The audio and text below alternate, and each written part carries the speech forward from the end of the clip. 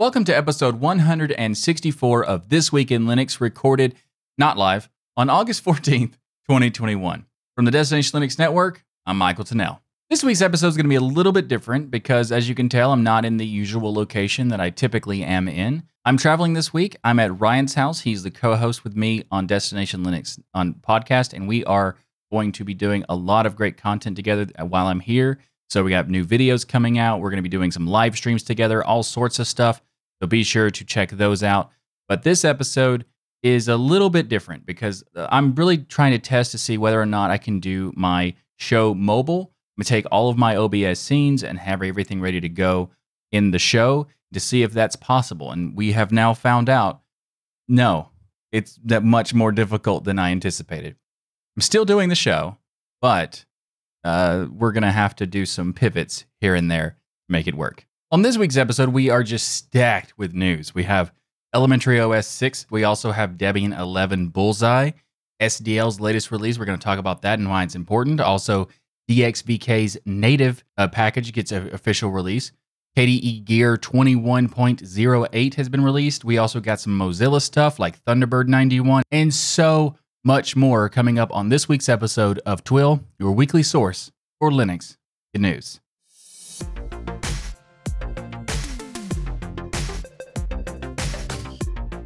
This episode of Twill is brought to you by DigitalOcean and Bitwarden. Before we get into the show this week, I have two exciting announcements to let you know about. First of all, Pine64 is going to be on the next episode of Destination Linux. So join us for DL239 because Pine64 is going to have an exclusive interview with us to announce a new exciting product to their lineup. And you won't want to miss it this week because it is so cool. I can't wait to tell you about it. I have to wait until tomorrow, but I want to, but I'm going to. So join us tomorrow, Sunday, August 15th at 1 p.m. U.S. Eastern Time or 1700 UTC at dlnlive.com to find out what awesome product is coming, the lineup for Pine64. The next announcement I have for you is the DLN MegaFest. So next week is our first ever DLN MegaFest. The fun begins at 1 p.m. Eastern Time for the recording of Destination Linux podcast, and then right after that at 3 p.m. Eastern Time or 1900 UTC, we're going to be celebrating the 30 years of Linux with the first DLN MegaFest. So here are some things we're going to be covering at the MegaFest. So we're going to be doing multiple giveaways for Steam games and that sort of thing. So in order to enter, all you got to do is go to Discourse Forum right now. Just link below in the description, also link in the show notes, and just reply to the giveaway thread. And where you simply tell us why you love Linux, and that's it. You're entered. All you got to do is reply to that thread, let us know why you love Linux, and you're entered into the giveaways for the Steam games. Then we'll have a live hangout where everyone is invited to join us. We'll also have a link on the DLN forum, so be sure to get an account on the forum if you don't have one. I mean, you don't need an account in order to get the link to join us for the hangout, but you will need an account in order to reply, be a part of the giveaway. And definitely, you'll want to have an account anyway because it's a great forum, so check it out. Also, later in the event for the DLN MegaFest, we're going to be doing a game fest. We're going to be playing multiple games. We're going to be playing Hedge Wars, Xonotic, Among Us, and everybody's welcome to join. I mean, there's going to be, depending on the game, there's going to be a limited amount of people who can join different rounds and stuff like that. But we're going to try to rotate rounds and stuff like that. But if you want to join us for the DLN MegaFest, be sure to mark your calendars for August 22nd. That is next Sunday at 3 p.m. Eastern Time for the MegaFest and 1 p.m. Eastern for the recording of Destination Linux. But first in the show this week, the Elementary team have announced the release of Elementary OS 6. For this release, they say the team it was focused on empowering you to be in control and express yourself, continuing to innovate with new features, and making Elementary OS easier to get and more inclusive. They also say it's the biggest update to the platform yet. It's based on Ubuntu 20.04 LTS and has a Linux kernel of 5.11. Now, there are a lot of features in this particular release. As they said, it's the biggest update to the platform yet, so we're not going to be able to cover everything, but we will be covering some of the highlights because there are a lot of cool stuff that I want to talk about, but can't fit it all in, so as many as I can, I will try to fit in. The first highlight I want to talk about is Elementary OS 6.0 has added a new dark mode. This is awesome because a dark mode is a preference to a lot of people, including myself, And some people want to have a dark mode because for longer computing periods, they actually, like, their eyes kind of get fatigued or they get a headache and stuff like that for light themed applications. So a dark mode being added is very, very welcomed for me and a lot of other people. But it is also worth noting that not all applications will have support for the dark mode, because with third-party applications, you don't know if it's going to work or not based on the configuration of the technology of the applications. You could force it technically, but you don't really want to, because if you do, there could be artifacting that would create it, where the point where it would be even worse to use the application. So it makes sense they wouldn't want to force it. But all applications that are made by Elementary, as well as all the curated apps in App Center, have support for dark mode. The next thing I want to talk about is the multi-touch gestures that have been added. Now, they have done some cool stuff with this, but I want to talk about the things that I would use the most, and that is the ability to switch to the multitasking view and to switch between workspaces with the multi-touch gestures. Now, this works on your touchpad or also on a touch screen. Use 3 fingers to swipe up to open the multitasking view, and you'd be able to use different windows and you easily switch between windows.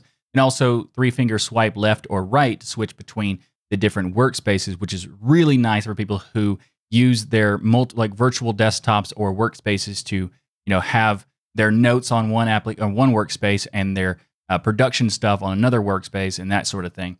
Like for my example, it would be like having OBS on one workspace and having my notes on another one, that sort of stuff. It's very nice to have this kind of feature. So I'm really happy to see Elementary OS 6 getting it. Next big highlight I want to talk about is that the App Center is now all about Flatpaks. That's right. All the curated apps in the store are now packaged as Flatpak apps for a variety of reasons. I am super excited to see that. And not only that, it's really cool that they're doing Flatpaks as a default approach, because I liked Flatpaks as a format. I like the universal apps concept. So it's really cool to see that. But they're even going beyond that and making it possible to manage the application permissions on a per app basis inside of the system settings of Elementary OS 6, which is very, very cool. That means you can customize how much permissions each Flatpak gets. There's a default that they all get, that each Flatpak builds in what kind of permissions they feel like they want. But if you don't agree with that, you can go in and change the permissions of whatever Flatpak you want to. That's awesome. So I'm really happy to see that they have integrated that into the OS itself, in addition to just adding Flatpaks. So very, very cool. Well done there. Now, it is worth noting that the FlatHub is not enabled out of the box by default. You can still use the Flatpak from FlatHub by doing side loads, and you can do that for the non-App Center installs. So that's very cool. You can still use the FlatHub, but it's not there by default because they use their curated store repo of Flatpaks instead. But it is worth noting that it is still accessible if you would like to use the FlatHub. In addition to all of that, they've also revamped the notifications experience, added support for firmware updates via LVFS, FWUPD, or FWUPTD. They've rewritten the email client. They've improved the camera application, as well as enhanced the installer, and many, many more things. But there are a couple things that I do want to talk about in a little bit more detail. So they've added a new task application, which is also compatible with CalDAV providers or calendar providers, which is really awesome because, especially with the ability to have the CalDAV support, makes it where you can have syncing of your calendar with your to-dos, which is really, really important. And I'm really happy to see them do that for productivity. I've tried tons and tons of productivity apps for to-do apps and task lists and all sorts of stuff. I'm still looking for the perfect option, so I'm definitely going to be checking this out. And I really like the fact that they have the Flatpak version, so that's cool. There's also something else I want to talk about, and that is the changes to the Files file manager. The changes to the file manager are related to the single-click versus double-click topic on whether or not you should use double-click or single-click to navigate through folders or launch applications and activate files and that sort of stuff. And they've decided to take a hybrid approach, which I think is rather interesting. So some people prefer single-click versus double-click. Now, double-click is the common usage because Windows does that by default. They tried it a long time ago to switch to single-click, but that didn't work out, so they kept double. And some people argue that the double-click is the better option by default because it eliminates the accidental launching of applications through clicking on files and that sort of stuff. Others think that single-click is better because it's faster and more convenient and more productive when you only have to click once instead of twice. And that's, it's debatable which one is the better option. I prefer the double-click argument because it's easier. it should be easier for the beginner to try out something and not have any barriers to entry. And that's why I feel DoubleClick is the better default. But the way Elementary's doing it is quite interesting because they're doing a hybrid of single click on folders and double click to activate files. Now, I think this is interesting because when you single click on a folder, all it would do is navigate into that folder. And if you didn't want to go into it, you could just click back on the file manager or click backspace on your keyboard and be able to go back to the folder. So you're not accidentally activating Windows or getting annoyed by things popping up in your face. It might be a little bit awkward for some, but it's not going to be a huge deal. Whereas if it was a single click on the file's activation, you'd have people complaining about Windows popping up all the time and that sort of stuff.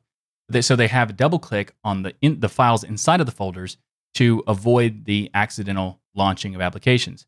I think this is very interesting. There are some people who have talked about this on blog posts saying that it's kind of odd, but in my opinion, I think this is a very good compromise to offer single click productivity and efficiency while also not creating any kind of barrier to entry for beginners switching from Windows or Mac and that sort of stuff. So it's a very cool idea. Now, there's a lot more stuff in this latest release of Elementary OS 6. We don't have time to cover everything, so if you'd like to check out more, I'll have links in the show notes below. Up next in the show, we have the latest release of Debian. That's right, Debian 11 Bullseye is out it's due for release today. It's not technically out at the time of recording, but it should be out sometime soon today, so I wanted to cover it on the show. And some of the highlights for Debian 11 are, well, to be clear, Debian makes changes all the time, but they make updates once every couple of years. So there are a lot of changes in between because they typically do it on a development style branch when they're working on making the changes. There's a lot of changes in the latest version of Debian. So, for example, there's 11,000 new packages, making it the total archive to contain more than 59,000 packages. So that's a lot. Also, they've updated the Linux kernel to 5.10 LTS, which adds support for many things, including exFAT file system support, thanks to this kernel. Another change is that they now use YesScript password hashing by default, as well as they made other updates to the different tooling. For example, GCC 10.2 is now the default compiler, which it was GCC 8.3. Now LLVM Clang 11.0 is the default rather than 7.0, and many, many other updates. Also, driverless printing is now available in Debian through USB devices via the IPP-USB package, which is really cool. And if you'd like to learn more about this release for Debian 11, you'll find links to the release notes in the show notes. This episode of This Week in Linux is brought to you by DigitalOcean. DigitalOcean recently announced their new managed MongoDB service, which is a fully managed database as a service, or DBaaS, as I like to call it. With managed MongoDB, you can focus more on building scalable, high-performance applications and less on maintaining the database. You simply offload your MongoDB administration to DigitalOcean and let them handle basically everything. You got provisioning, managing, scaling, updates, backups, and security of your clusters. DigitalOcean built this service in partnership with MongoDB, and together they have ensured that you will get access to all of the latest releases of MongoDB's document database as they become available. As a listener of the This Week in Linux podcast and a member of the DLN community, you can get started for free. Actually, better than free, because DigitalOcean is giving you a $100 free credit when you go to do.co/DLN-Mongo. Again, that's do.co/DLN-MONGO or DLN-Mongo. Be sure to check it out to get that $100 free credit on DigitalOcean's new managed MongoDB. And we want to thank DigitalOcean for sponsoring another episode of This Week in Linux. Up next in the show, we're going to talk about SDL, or the Simple Direct Media Layer. This is a cross-platform development library designed to provide low-level access to audio, keyboard, mouse, joystick, and graphics hardware via OpenGPL and Direct3D. It is used by video playback software, emulators, and also many popular games on like the Valve Steam catalog and stuff like that. It also has a big release that was out this week with version 2.0.16. Now, that version number might not imply that it's a big release, but it is a very big release.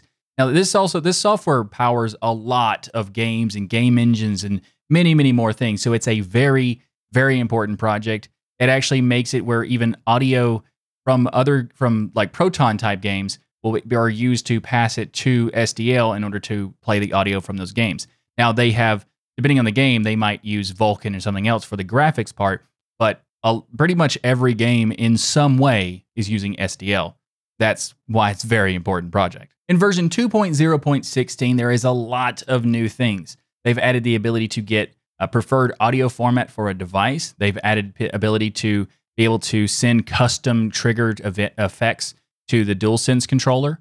Also getting sensor data rate from PlayStation controllers and Nintendo Switch controllers. They've added support for Amazon's Luna game controller, as well as Rumble support for Google Stadia's controller and Nintendo Switch Pro controllers.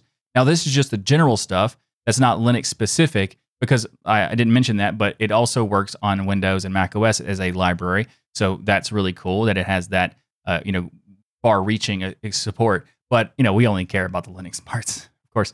So the Linux-specific things in SDL 2.0.16 is that it has greatly improved Wayland support, which is awesome. They've added the ability to control whether Pulse audio recordings should include monitor devices or just direct input. They've also added support for audio output and capture using Pipewire, which is awesome. I'm a big fan of Pipewire. Ever since I switched to Fedora and they added it by default, there's a lot of cool things you can do with like pro audio stuff with like Carla and Cadence and Q Jack control and stuff like that inside of Pipewire. It's really, really cool. Not all distros have great support for Pipewire, but the ones that do, it's fantastic. So I'm really happy to see SDL adding support for audio output and capture inside of Pipewire. That's just awesome. There's also so much more that we don't really have time to get into in depth with, but I just wanted to say that I think SDL, in my opinion, is an incredibly important library for the Linux ecosystem. I don't think it gets a lot of recognition that it deserves, so that's why I decided to feature it on this week's episode. So I just want to thank you so much for all the awesome hard work that you're doing to work on SDL. I mean, the developers of SDL, thank you so much for it. It's fantastic. And also, if you'd like to learn more about SDL 2.0.16 or just SDL in general, then you'll find links in the show notes. Up next in the show is DXVK Native gets an official first inaugural release. So for developers who want to be able to make native games for Linux, there's been some, different ways to go about doing that. But DXVK Native is an interesting option that could even reduce the time it takes to create these games and also the complexity involved in porting games, for example. And this is made by Joshua Ashton, who has been involved in DXVK, BKD3D Proton, also working on some Valve games and a lot more stuff. So there's a lot of great work done by this developer. And so thank you very much for doing that. But this is really interesting because DXVK is kind of taking something that was, sort of focused on Proton, but not really, but kind of making it possible to be able to be a native runtime as well, or native library as well to use for porting games to Linux, and for these games to be native Linux, not just running through Proton, which is very, very cool. So the idea is that developers would use DXVK Native to get their Vulkan support of their Linux builds of the games for, basically not having to do all of the work that needs to be doing a port if they're going to do a full port. Because if they're building it for like a whole new graphics API, it means the port's going to take a lot longer and take way more effort than using something like this. So having a native version of DXVK makes it a lot easier to do that and not actually having to work with using a Wine compatibility layer in order to have the game be ported, which is very, very cool. You may be wondering how this all works. Well, I was too, so I went to their GitHub repo, and it says in their README file that DXVK Native replaces certain Windowsisms with a platform and framework agnostic replacement. For example, HWNDs can become SDL_Windows and other things like that. All it takes to do that is to add another WSI backend. Well, DXVK comes with a slim set of Windows headers definitions required for D3, D9, and D3, D11, which is Direct3D 9 and Direct3D 11, as well as min-GW headers for Direct3 D9 and Direct3 D11. And in most cases, it will end up being plug and play with your renderer. There are some issues that they may have to work on for the ports, but for the most part, it is plug and play, which is great. DXVK Native also has support for a lot of things. For example, you can disable float emulation. You can also do some validation for it. as well as has some performance tweaks for D3, D9. Now, what's interesting is that this has already been used by by games. Basically, Portal 2 and Left 4 Dead both got upgrades earlier this year that added in support for DXVK native. So Portal 2, Left 4 Dead 2, also Parameter, I think that's how you say it, is also available for using this. And there's other games as well. And I think this is very interesting because, having these games having native support through Vulkan, through this DXVK, makes it so that the developers don't have to put in all of the effort they normally would have to do to make a native game. So they can reuse some of the stuff they've already done, which makes it easier and faster and more efficient for games to be native on Linux, which is awesome. Some people were worried that Proton was going to make it so game developers don't have to worry about making native support. They could just use this compatibility layer to compensate, and then they wouldn't bother to do that. And that's probably true for some developers, but it's really cool to see something like this, DXVK native, which makes the opposite true, making it easier to make native games. That's fantastic. If you'd like to check out DXVK native on GitHub, I'll have a link in the show notes below. Up next in the show is the latest release of KDE Gear 21.08. For those who are familiar, the KDE Gear is the new name for the KDE application suite. This is the open source software suite made by the KDE project. Now, there's a lot of great applications in here. We got Dolphin and Kdenlive and so many, many more. We're going to talk about a few of these things in more details. We're going to highlight some things and that sort of stuff. But for KDE Gear 21.08, there is a plethora of improvements to various applications. And, we're going to start off with Dolphin File Manager. They've added animated previews for files inside of encrypted locations, which is really interesting and pretty cool that they can do that. Plus, also, they've added automatic and real-time update for the file info presented inside of the informational panel inside of Dolphin, which is really nice. Also, Dolphin's new hamburger menu now makes everything easier to access because it's all in one location. We talked about the K hamburger menu in a previous episode of Twill. I'll have that linked in the show notes if you learn more about that. But let's move on to the next application. Up next is Okular.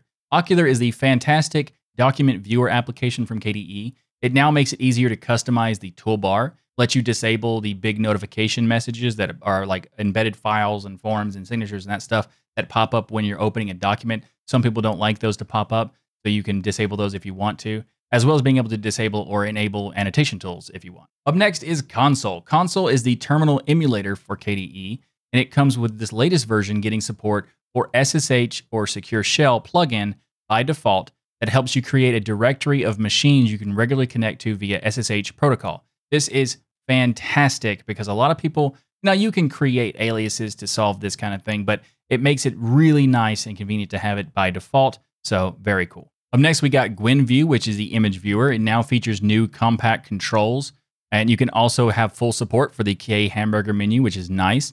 It supports full 16-bit colors now.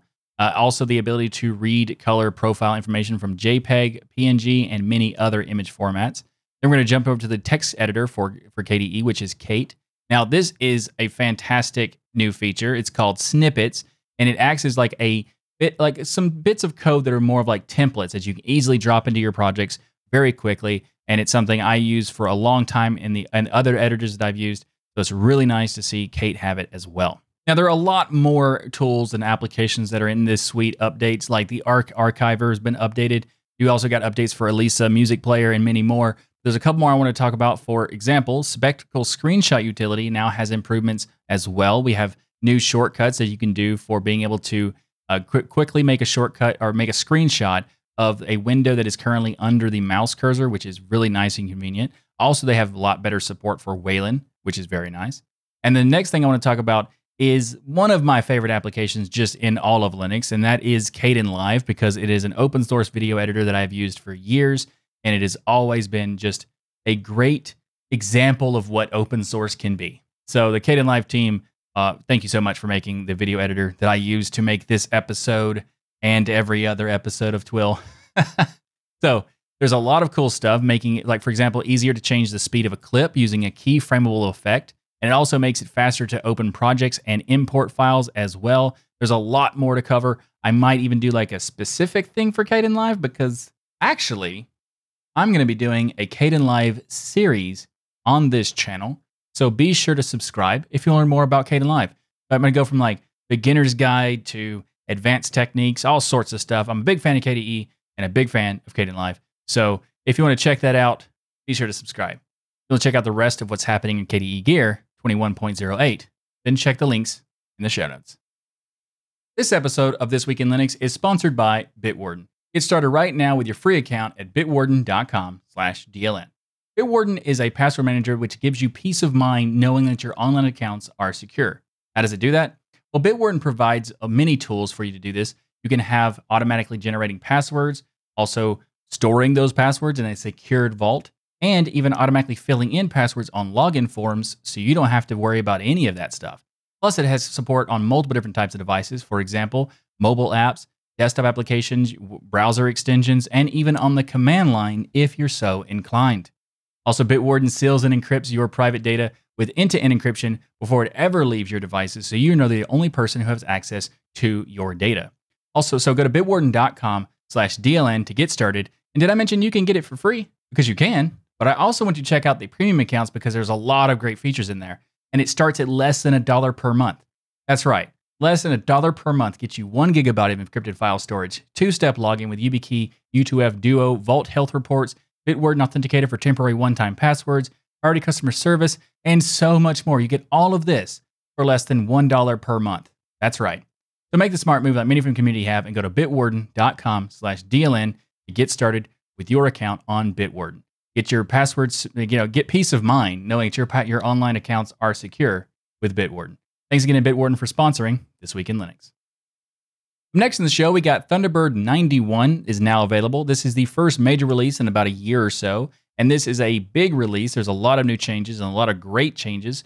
For example, the importing and export support for Thunderbird profiles, which will be very welcomed by many, many people, including myself, as well as a lot of other things like various user interface improvements, improved Gmail account integration, improved calendar settings, and bug fixes and small improvements, that sort of stuff as well, and many, many more. There's some improvements to the UI for reading email, composing email, and a variety of different things. They've also added support for PDF.js viewer, so you can view PDFs directly in Thunderbird. There's also beta level support for Matrix servers, which is really interesting. And they've added support to use by default Gecko's E10S multi-process mode, which is very cool because basically it means that the email can be in one process and then other features could be in another process like the calendar and a variety of other things. And this makes it possible to have better stability by isolating these different processes. And also using this new multi-process thing, you can basically have better performance, which is always fantastic. And plus there's a new changes and a new look and improvements to the setup wizard for new accounts, which is great. If you'd like to learn more about Thunderbird, I'll have links in the show notes. I've actually been using Mailspring and Thunderbird, back and forth for quite a while. I haven't decided, there's things I like about Mailspring, there's things about Thunderbird I like, and I've been waiting for the next version of 91 to come out, so I can't wait to try it out. And if you want to try it out yourself too, links in the show notes. The next Mozilla topic I wanted to talk about is Mozilla's Common Voice, because this is a really interesting technology. We've talked about it on previous episodes of the show, but I wanted to talk about it because they've added a lot of new stuff. They've added 16 new languages for this Common Voice technology and over 4,600 new hours of speech data, bringing the total of 76 languages supported and almost 14,000 hours of the data. So what is the Mozilla's Common Voice? Well, Common Voice is an open source initiative to make voice technology more inclusive. What that means is more about an assistant like Mycroft, for example, being able to use Mozilla's Common Voice and being better for different languages and different accents of languages. So contributors can donate speech data to a public data set, which anyone can then use to train voice-enabled technology. So Hilary Juma, the Common Voice community manager, says, by giving individuals the ability to share their speech, we can help ensure all communities have access to voice technology and the opportunity it unlocks. Now, most of these kinds of technologies from the likes of Apple, Amazon, Google, that kind of stuff, support only a limited amount of languages, and in some cases, they fail based on the accents of a language. So Mozilla's Common Voice is meant to address this by allowing anyone to submit speech data to teach the technology how to understand various languages and accents, and this tech can be used in essentially any type of voice-related product or assistant product, but for me, the most interesting potential is things like integration with the private and open source assistant called Mycroft, and that sort of stuff. And if you'd like to learn more about Common Voice from Mozilla, or perhaps contribute to Common Voice, then you'll find links in the show notes. Up next in the show is Polychromatic. This is an application for being able to manage your Razer hardware. So if you have some Razer hardware, you might want to be checking out this application. Now, there's been a lot of changes to this release. This is basically the first stable release in 3 years. So a lot has changed. And in fact, they've changed the interface completely. So they've dropped the WebKit GTK in favor of PyQt 5. They say that this means it's no longer a hybrid web app and now functions as a traditional desktop application, which is always great to see. I mean, I like web apps in some cases, but I prefer to have traditional desktop applications, so that's fantastic. Also, they've redesigned it, which I think it looks great. And also they have some changes in like the preferences dialog, like heavy changes and customizations. But I think there's a lot of cool stuff that are for functionality stuff as in adding new DPI controls, being able to independently control the X and Y axis, being able to add custom DPI stages. They have added keyboard shortcuts. They've also created new static and animated effects where you can create your own of these, because if you have a device that is capable of doing individually addressable LEDs, you can build out your own effects inside of the new Polychromatic, which is awesome.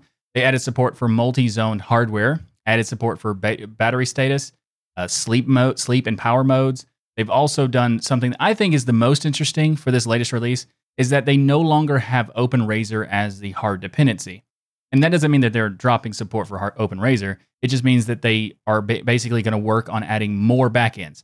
So for example, they want to be able to add OpenRGB so they can support more than just Razer, as well as like Hue for Philips Hue support, and maybe even some others, making it more like a vendor agnostic approach than just having Razer device support, which is fantastic because I don't have Razer devices, but I actually don't know if I have any devices that is supported by applications. I haven't looked, honestly, but I do want to change the colors of my devices, though I haven't tried.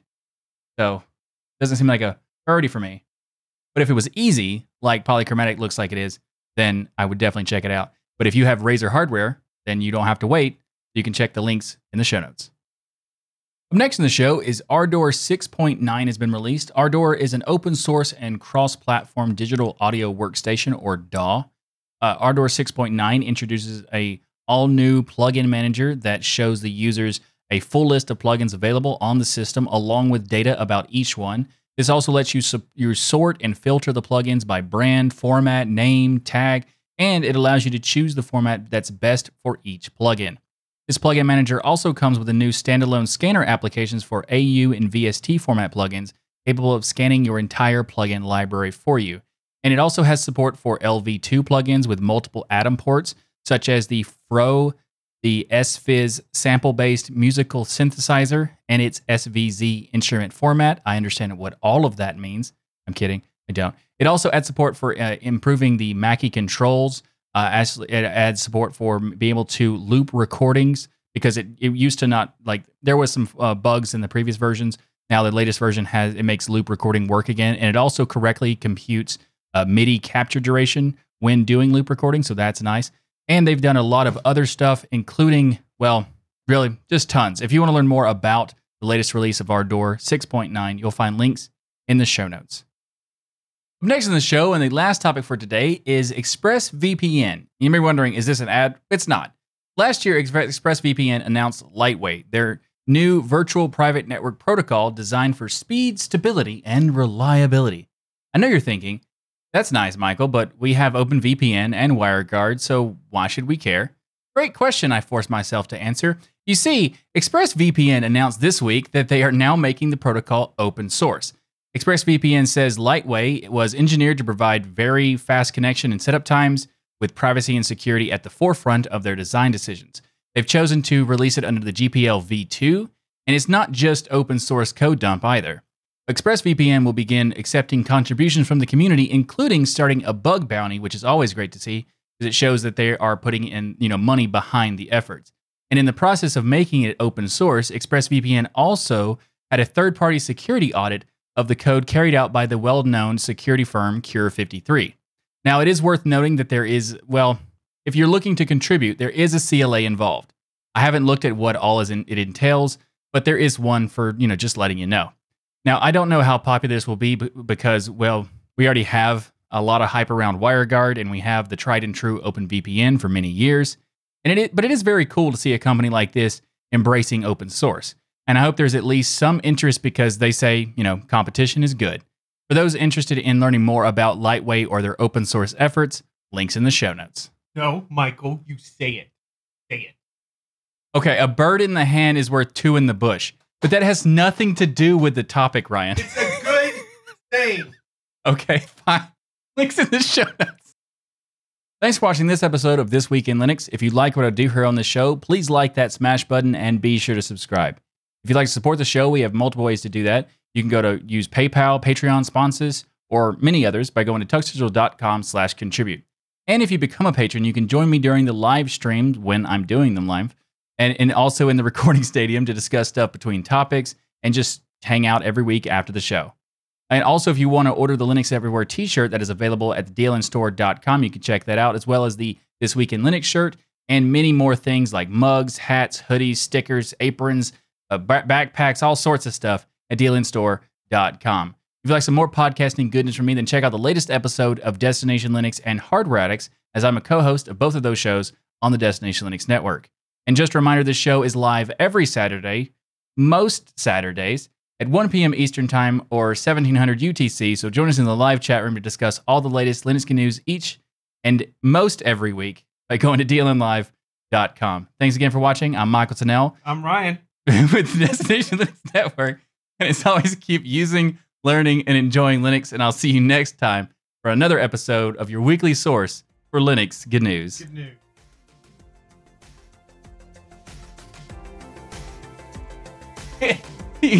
You photobombed the show.